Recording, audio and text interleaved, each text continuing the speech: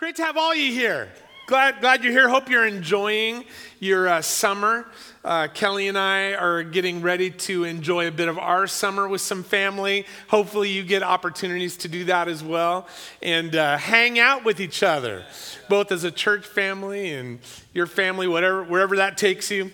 May your summer be blessed. Amen? Hey, I don't know if you've ever had one of these things pop up on your computer screen, but it is no fun at all. It is called a critical error message. Critical error message. I had one pop up a couple months ago on my screen. I'm like, what is going on? It's like, I use a Mac, right? Macs are not supposed to have critical errors. That's only for you PC people, right? Come on, you know what I'm talking about. It's why we buy Macs, so you don't have critical. But there was a hardware issue, and it has to be fixed and repaired because critical errors are not just like, okay, just reboot the machine and everything works properly. No, a critical error means that something is like broken. There's some part of the hardware or the software that has stopped working, and it will literally shut your computer straight down, right? Or a program or something will not work right or effectively. Now, as frustrating as it is when that happens for our computers, when we get critical error messages, what about the critical errors that pop up in our lives? I mean, it's frustrating. It's frustrating when they happen on our computers, but when we get a critical error happening in our lives, it can literally be disastrous, especially when those critical errors are popping up in our faith. Today, we're going to be talking about 3 different critical errors that may pop up in our faith. And we find them all in one verse. It's in John chapter 11. And in this one verse, we're going to see 3 different critical errors. And it's actually even in 3 words. I'm going to see if you can catch what these words are, but then I'll help you see it. Here's the background to the story. Jesus had been doing all kinds of different miracles. He'd been traveling all over, and he gets word that his very dear friend Lazarus is sick. He's really sick. In fact, it looked like he was going to die. And so his sisters send word to Jesus on the road saying, hey, would you come? Your friend Lazarus is sick. Jesus knew at that time that Lazarus was going to die. But he didn't rush. He was not in a hurry. He finished doing what he was doing. In fact, I think he was doing something. He had a plan already in place. And so as the story goes, Jesus shows up 4 days after his dear friend Lazarus has already died. 4 days, been buried, put in a tomb. And some of you are probably very familiar with the story. Jesus, with a crowd of people around him, goes to that tomb and says, Lazarus, come out. And Jesus raises Lazarus from the dead. I mean, this amazing, cool story. And what we read right after that is we read that many of the people who were there put their faith in Jesus. Now, is that like surprising to you? Probably not. It's like if you saw somebody like raise a dead guy who had been he'd been buried. In fact, his sister said, Jesus, you don't want to open up the grave because the body is already going to be smelling by now. I mean, this guy was in a state of decomposure. And Jesus called him back to composure, right? I mean, he called him from death to life. This beautiful, amazing story. And so here we are. All of these people in this crowd now are seeing this, and it says that many of them put their faith in Jesus. So wouldn't you be thinking like, wow, everybody's probably celebrating that. This is a great day, right? For faith to rise in people's hearts. But there was a group of religious leaders. Everybody say religious leaders. Boo. This was not their finest hour. This was not good. This was not good. Because these religious leaders did not like what was happening. They did not like the fact that people were turning to Jesus and putting their faith in him. And so we get to this little portion of scripture. There's 2 verses and then there's one following. We're going to look at John 11, 47 and 48 and see what these religious leaders were doing. And then we'll skip over real quick to verse 53 and see the outcome. Check this out. It says, then the leading priests and Pharisees called the high council together. So you see this spiritual elite. And these people had like power and influence over the people. These were like the governing folks, right, of the land of Israel. And they call the high council together. This is like the Supreme Court, Congress, Senate. I don't know. It's everybody, kind of State of the Union type of thing where everybody is gathered together. And check this out. They've called the high council together. What are we going to do? They asked each other. This man certainly performs many miraculous signs. If we allow him, if we allow him to go on like this, soon everyone will believe in him. Then the Roman army will come and destroy both our temple and our nation. And so then some verses down, it says, so from that time on, the Jewish leaders began to plot Jesus' death. What are we going to do? They asked with this miracle worker. They couldn't deny that Jesus was doing miracles. There was evidence of that everywhere he went. People with blind eyes were now seeing. People who were crippled and lame were now walking. I mean, Israel was all abuzz with what was going on with, Jesus is coming. And the crowds would come out. And now for a kicker, he raises a guy who'd been in the grave for 4 days. What are we going to do with this miracle worker? They couldn't argue that Jesus was doing miracles. There was just too many of them. So they say, but we've got to do something. We have to do something to stop this guy because people are turning their allegiance away from us. Right? The religious elite, the power brokers of the day, they're turning away from us and putting their faith in him.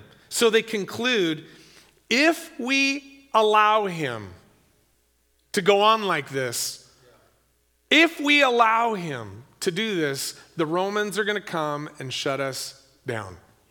Party over. So I want you to notice these 3 words. If we allow. Would you say those words? If we allow. Now, I've got little periods after each one of those. If we allow, because I believe that each one of those 3 words, they kind of introduce, each one separately, a different critical error that we're going to be taking a look at over these next minutes together. The first critical error is with the word if. If. Here's the critical error. It's the critical error of wrong conclusions. Wrong conclusions. I want you to notice that these religious leaders were making what's called a conditional statement. A conditional statement. And you can spot conditional statements because it's like if, then. It's an if-then statement. If it rains, then something's going to get wet, right? I mean, it's like a conditional statement. You all understand how those work? A conditional statement? If, then. And there's like 2 halves of conditional statements. The first half is called a trigger. Like it's what triggers the next thing happening. And then the second part is the result. There's a trigger and a result. In this statement that they were making, the religious leaders were saying, if we allow Jesus to keep going, doing what he's doing, result is going to be the Romans are going to come and shut us down. Got it? Now, sometimes those conditional statements can be absolutely accurate. If it rains, something's going to get wet. But there's a problem if those conditional statements lead to wrong conclusions. How about this one? Have you ever maybe wondered this, or even maybe made this type of conditional statement? If I just made a little bit more money, then, right, I would be happy. Trigger. If I just made a little bit more money, right, pull the trigger, result, then I'm going to be happy. Hey, listen, our own life experience, and you look at a lot of rich people and go, they ain't happy. They may be a lot of things. They may have some choices that I don't have. Maybe they can vacation places that I can't vacation, right? They got a lot of money. They can do stuff. Does that get them happiness? No, no, no. And then we look at God's word, and God's word confirms that money is not what brings joy or happiness to our lives or to our stories. This is a wrong conclusion, but there's lots of different wrong conclusions we can make. If then. And so what happens if we make wrong conclusions? It's going to end very badly. If we think that just a little bit more money is going to buy our happiness, it's going to end badly because we start making our life decisions based on the conclusions that we come to. And we see this all the way back at the very beginning of the Bible. There's a very famous story. Most of you have probably heard this story before of Adam and Eve and the serpent. And the serpent had the ability to communicate with Eve. Don't know exactly what that was like, but they were chatting. And God had made, it says, this beautiful garden, and had filled it with, I love this, it says with trees that were beautiful to look at and provided every kind of good food. So God was just resourcing them and caring for them. They were hanging out with God. But there was one tree in the middle of the garden, and God said, you can eat from all of these things. I've made all of them for your benefit, but there was one tree, God said, do not eat from there. And he gave them a conditional statement. If you eat from that tree, the tree of the knowledge of good and evil, then you will die. If you eat from that tree, then you will die. Conditional statement. We should really pay attention to God's conditional statements because they're a promise. When God says something, it's not like you or me saying something or wondering about something. No, when God makes a conditional statement, it's actually, this is a promise. You can take it to the bank. This is for real. So Eve is evidently at this tree and hanging out there. Probably shouldn't have been, but she's right there at the tree and she's having this dialogue with the serpent who's asking her about the fruit from this tree. And we know that Eve had been living according to the instruction God had given her. Because when the serpent asks, like, hey, tell me about the fruit of this tree, she replies with what God had told her. If you eat of this fruit, then you're going to die. But then the serpent does something really interesting. He gives her an alternate conclusion. An alternate conclusion. And for whatever reason in that moment, this alternate conclusion was very tempting to Eve. Because he said, oh, no. If you eat of this fruit, your eyes will be open. Then, okay, you ready? If you eat of this fruit, your eyes will be open. Then you will be like God. And all of a sudden, she decides, you know what? I like that conclusion. I like that one better than the one God gave me. And so what did she do? She made a decision based on a faulty conclusion. She took of that fruit, she ate of that fruit, and the rest is history. Because at that point, that decision that she made opened the door for sin, for brokenness, for death. to come not only into her story, but to all of the generations, all the way down to you and me. Wrong conclusions can be disastrous, especially when we exchange the conclusions that God has already given to us as a promise, authoritatively, just absolutely accurate, but then we exchange them for another one. You know, if we go back to the story in John chapter 11, and these religious leaders, they were exchanging. They were making an exchange. They were literally plotting the death of another man.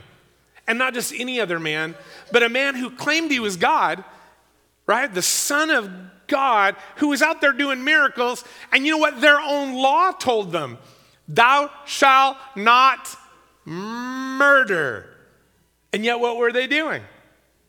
They were out there plotting the death of Jesus. Why? Because it was based on a wrong conclusion. Their conclusion was rooted in fear. You know, they say that, man, the Romans are going to come, they're going to mess up our temple and our nation. See, their power and influence was based on the temple sacrifice system that we read about through the Old Testament. It was very well established, but it was actually how they received their income and their influence. This whole temple system was central to Judaism, and so these Jewish religious leaders, they were all about protecting that, even if it meant killing Jesus. So it was based on fear that they would lose their place and their power. And so they decide, we're going to do something to stop this. We're going to kill Jesus. But I want to tell you something. We do the same thing. Critical error. When based on a wrong conclusion, you know what we will do? We will kill off God from our lives. It completely shuts down our faith. It completely will stop everything from the work of God when we exchange what God has told us conclusively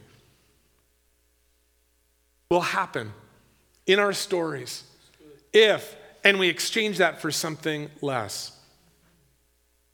So what conclusions has the enemy been trying to pass on to you?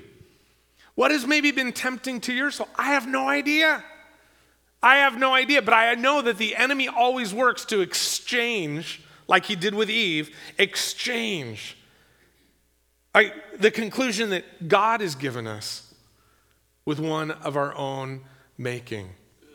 That exchange. If then, well, you know, if I sleep with that guy, then it's not really going to be a big deal. You know what? If I take that money that is not mine from my employer, then it will help me in these other ways. If I beat up my neighbor who is really an idiot and needs a good beating up, then it's going to make me feel a lot better or whatever. Whenever we exchange the conclusions that the enemy would give us, I'm telling you, critical error. It will shut down our faith and cause it to stop working. So how do we fight against this? How do we guard our hearts from that critical error of wrong conclusions? We need to fill our souls with right conclusions. We need to constantly be reminded of what has God said. What has he said conclusively? This is what you need to know. This is like the operating system of our faith. This is what we need to have it constantly refreshed through the word. Even through being in settings like this where we're being reminded, what has God said? Before we leave this first critical, I need to give you three things. Listen, conditional statements in Scripture, and listen for the trigger and the result, okay? Conditional statements. Jesus says this in Matthew 10:39. If you cling to your life, trigger, if you cling to your life, then you will lose it. Result. And he goes on, but if, trigger, you give up your life for me, result, you will find it. It's this unimaginably challenging and beautiful exchange. If I lay down my life, surrender my life, and take up his, we actually find life there. Trigger and result. In fact, this is like a two-shooter right here. This is a bang-bang. If you cling to your life, you lose it. Trigger, if you give up your life for me, you'll find it. Next one, 1 John 1, 8 and 9. If, trigger, if we claim to have no sin, result, we are only fooling ourselves, not living in the truth. Second, but if, trigger, we confess our sins to him. Oh, listen to the result. He is faithful and just to forgive us our sins and to cleanse us from all wickedness. All sin, all wickedness, all brokenness, flushed away, cleansed away, is the result of us doing what? Just confessing our sin to him. Man, that's a conditional statement that you can take to the bank. This is the facts of our faith. One more, real quick. This is one from Jesus. John 8:36, he says this so simply and powerfully. So if the Son sets you free, if Jesus sets you free, trigger, guess what? Then you are truly free. Isn't that awesome? Friends, we need to be saturating our minds, our souls, with what God has said is true. Those conditional statements, and the Word is full of them. Start looking for them as you're doing your 260 reading, right? Just get into it. Find those truths. Find those conditional statements. Say, oh, I need to highlight this because the enemy is going to want to come and exchange his reality, his conclusions for what God has already told me. Second critical error. It's around the word we. If we allow. If we allow. Second critical error is this: building strongholds. Building strongholds. I want you to notice this was not one religious leader trying to pick a fight with Jesus. That never went well, right? This is not one guy like with a bone to pick. Like, Jesus, we need to have a conversation about this. I don't get it. We find that. Go back to John chapter 3. You find one of those. But this was not that. This was a we moment. This was religious leaders kind of sticking their heads together trying to build something. They were trying to build a coalition against Jesus. We have to do something. They understood that there is power in numbers.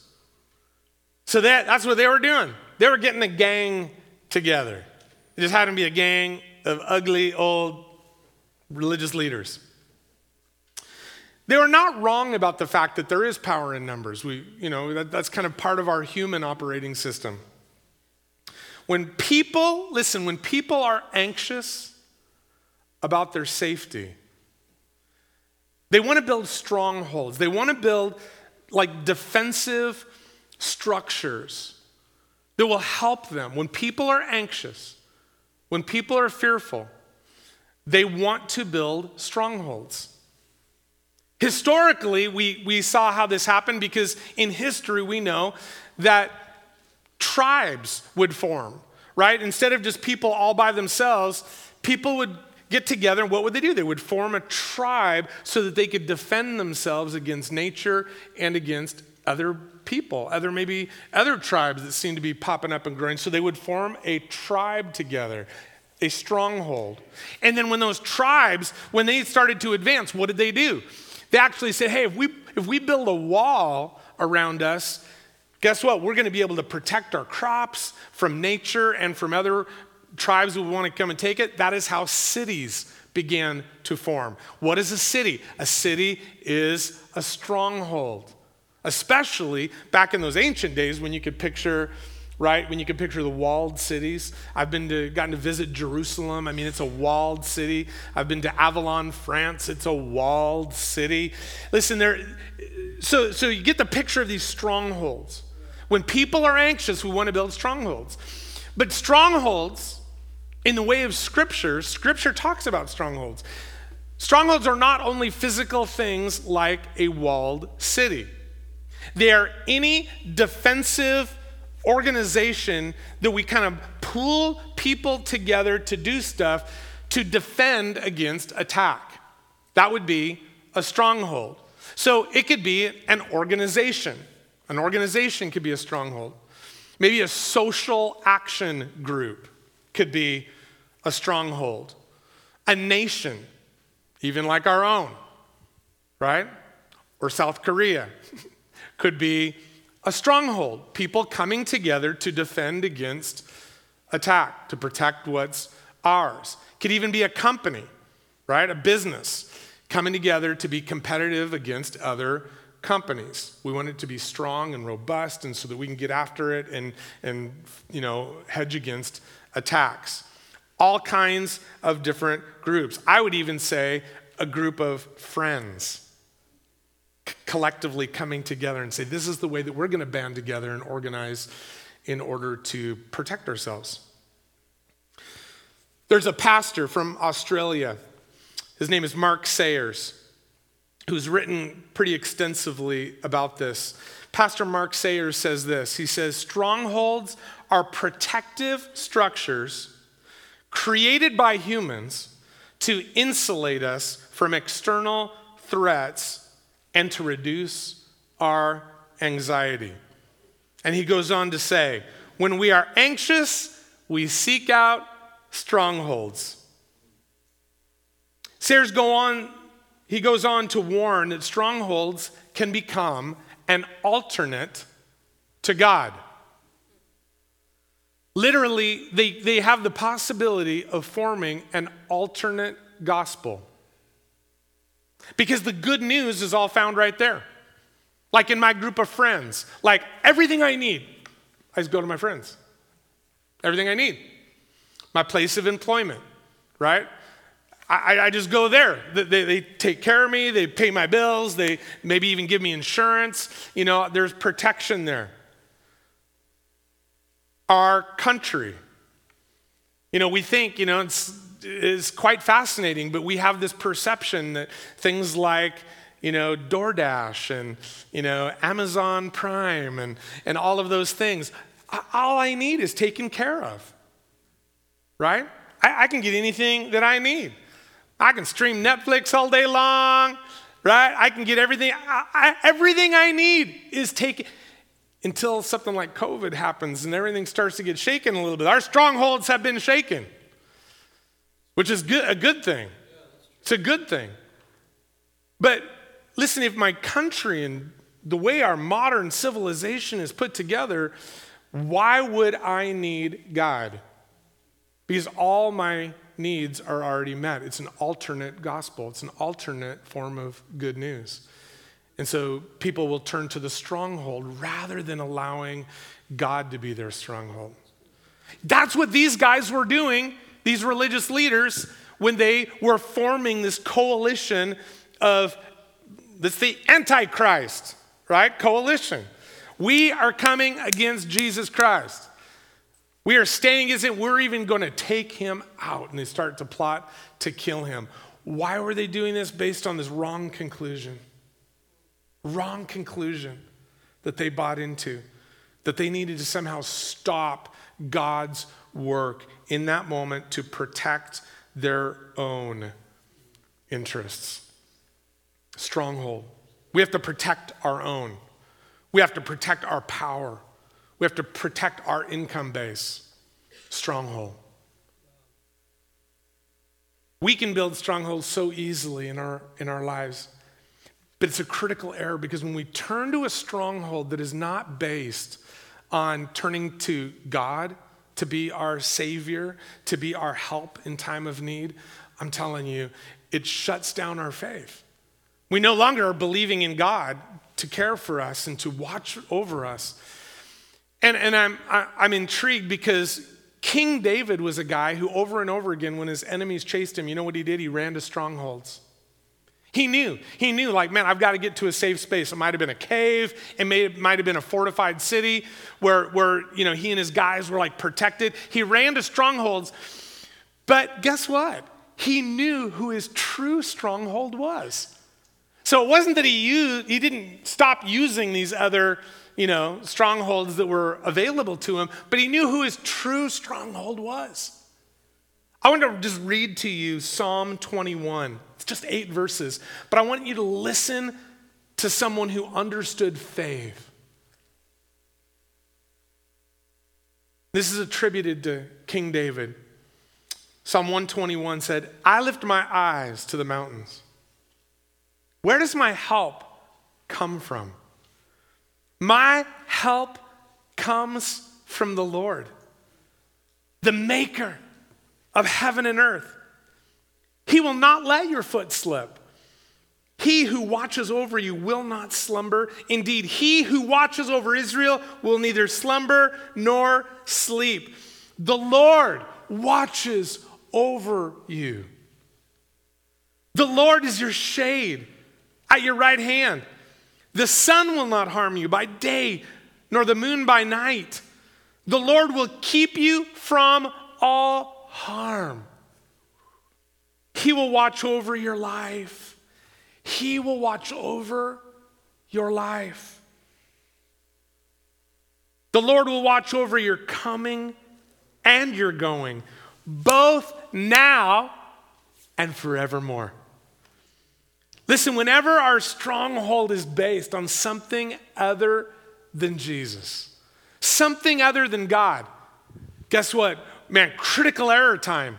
Because we are beginning to stop our faith. It's being shut down and it's being put into another man-made institution. We can slip into the very same thing that these ugly religious leaders were doing. And we think how bad it was. They were trying to kill Jesus. We do the same thing. We just started killing off the work of God in our life when we turn to strongholds that are not based in the strength of Jesus. Last critical error, number 3. If we allow, it's this third word, allow. This is the critical error of mistaken authority. Mistaken authority. Now, listen, when we read scripture and we read through John chapter 11 and then the story keeps going, we're like, oh my. These religious leaders made a critically wrong conclusion. They were assessing that they had the power and authority over Jesus. They elevated themselves above God. Guys, critical error, mistaken authority. They thought they could rule over Jesus. Wrong conclusion. They placed themselves over God. And you and I can be in danger of doing the very same thing whenever we think that we can take lordship over an area of our lives and not live in submission and surrender to Jesus. We can make the same mistake whenever we're kind of having the conversations that go like, you know what? Like, I want to be a Christian, but I don't think that I could surrender this part of my life to Jesus. I don't think I will allow him. I don't think I will allow him to have control over fill in the blank. My friends. That's up to me. My family. I don't think I can let him have control over my sexuality, over my money. And just keep going.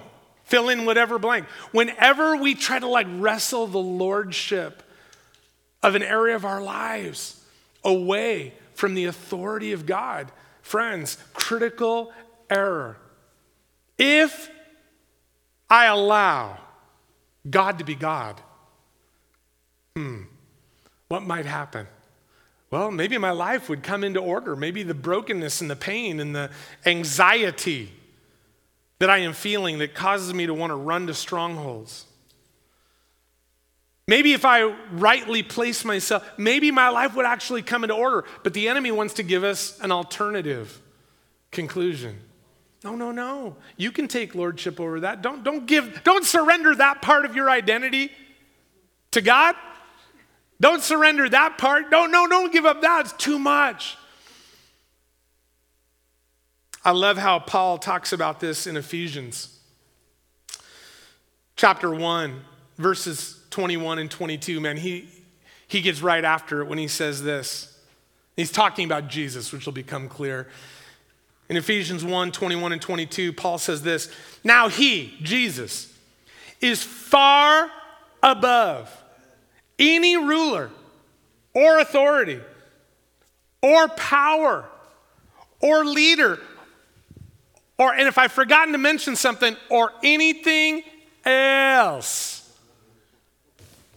Do you see, there is no one higher, there was no one greater, there is no one who has more authority or power than Jesus.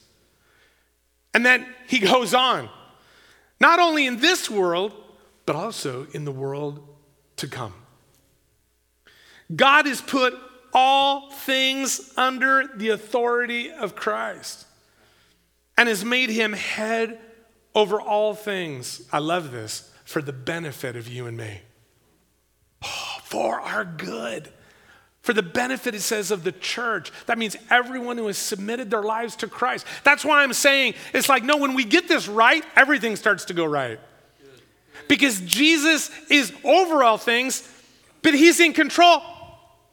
Not to steal away, for our good, for our benefit. Friends, listen, there's a little mantra that I have, and you've heard it a million times. I want it to become your mantra too. It's okay to have some mantras. And this is a really good one. Jesus is here. Jesus is good. Jesus is Lord. Jesus is here. Jesus is good. Hey guys, but remember, Jesus is Lord. When we get that wrong, when we get that wrong, and we lose the lordship of Jesus, everything breaks apart. No, I want to be Lord over that area of my life. I don't want to surrender that part. And guess what, guys? We lose the benefit. The goodness, the peace, the joy, the best antidepressant, the best anti-anxiety medication is not like coming from some pill. It's actually like being embraced in the goodness of Jesus, in his love, of having my soul cleansed and refreshed by Jesus. Oh, the benefits. The benefits. Don't forget his benefits. Don't forget his benefits, friends. There was a missionary named Hudson Taylor who kind of put an exclamation point, I think, on what Paul wrote that we just read. This is the way that Hudson Taylor put it. Christ is either Lord of all or is not Lord at all. It's like he is over all things, including all areas of my life, or what is he? Nothing at all. Friends, we need to get this right because there's this critical error of us wanting to take lordship of an area because of mistaken authority, because we think that, no, I can do this. It'll be okay. My life will still go according to how I plan. But what we discover is that there's brokenness, there's pain, and literally, like in Jesus' story, there was death. Today on your way in, you should have received this symbol. Two symbols. I know they're a little hard to open, but COVID.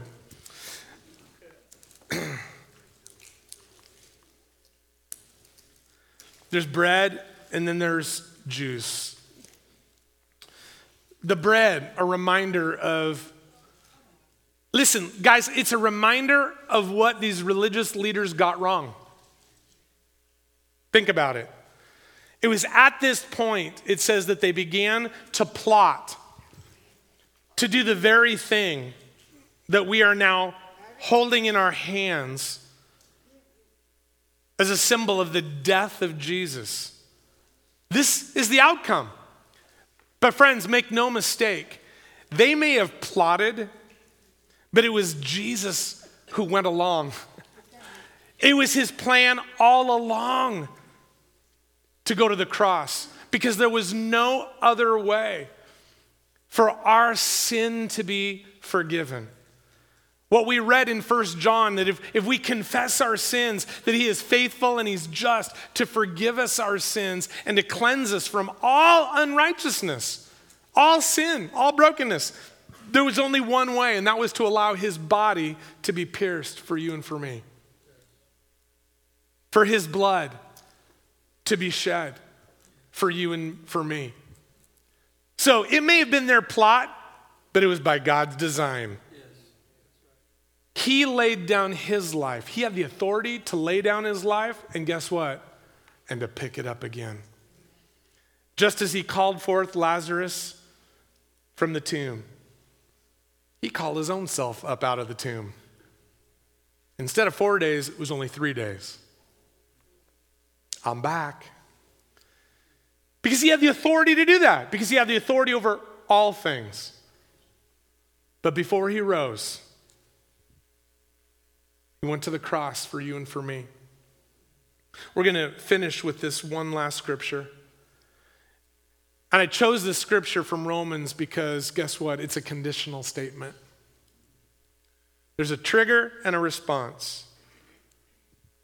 There's an if and a then. You have to imply the then, but it's there. Friends, would you hold the bread and listen to these words? If you confess with your mouth that Jesus is Lord. Let's pause right there for a moment. Instead of mistaken authority, it's rightly placed authority. It's recognizing that, Jesus, you are above me. And when I say those words, Jesus is Lord, I'm saying, Jesus, you're above all things. You're above my nation. You're above any organization or group that I'm a part of. You're over my friends. You're over my church. God, you're over everything of my life and everything else. And as we read in Scripture, not only in this world that I can see, but in the next as well. Like everything, Jesus, you are Lord. Again, if you confess that, if that becomes the profession of your life, Jesus is Lord. And it goes on, and believe it in your heart. So it's not just like, I'm going to say the magic words. No, it's actually like living this, believing it in my heart. It becomes the operating system that I live by. Jesus is Lord. Believe in our heart that God raised him from the dead, that he did not stay dead, but was resurrected.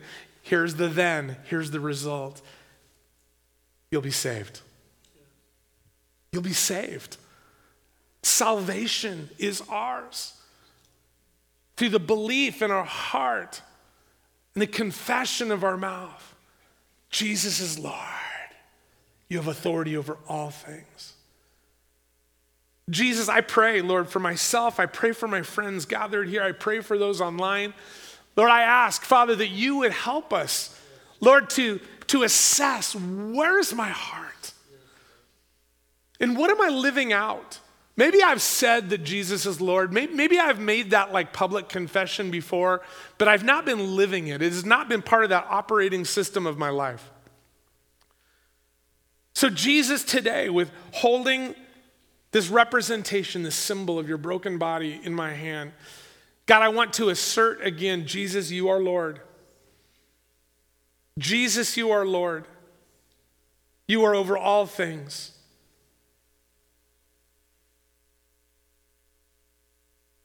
And here's the promise.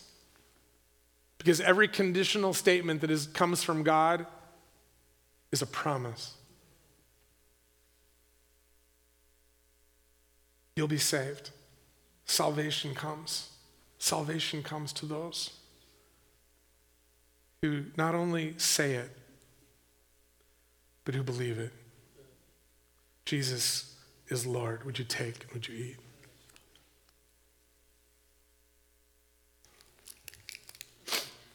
And then the same with the cup.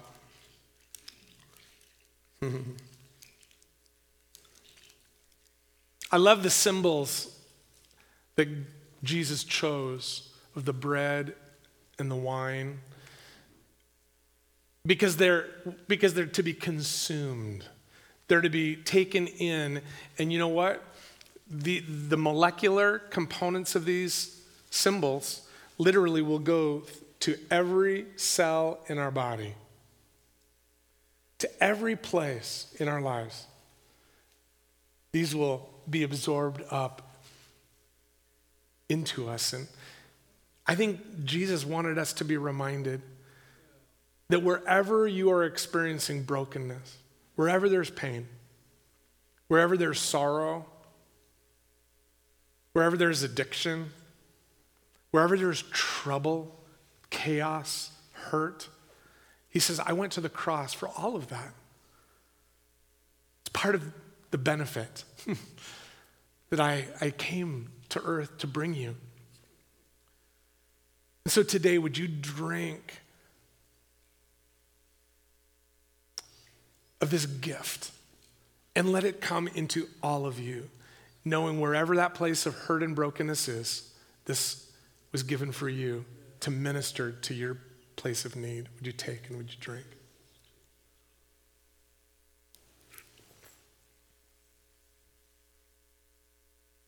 Thank you, Jesus. Thank you, Jesus. I'm going to invite our ministry team to come on up and just join me right up here. We have a practice here at the Santa Maria Foursquare Church, and that is we never conclude any of our gatherings without the opportunity to receive personal ministry. We've been ministering through song. We've been ministering through the word, right? We've talked about these 3 critical errors. Things that could go wrong and just break our faith to pieces and stop it from working. But friends, I'm telling you, you may have a critical error of another nature. You may have something going on in your story, and it's like, man, I don't want to leave here today before I can just share with someone, talk to them, and just receive prayer, receive some encouragement. So some of my friends are joining me up here.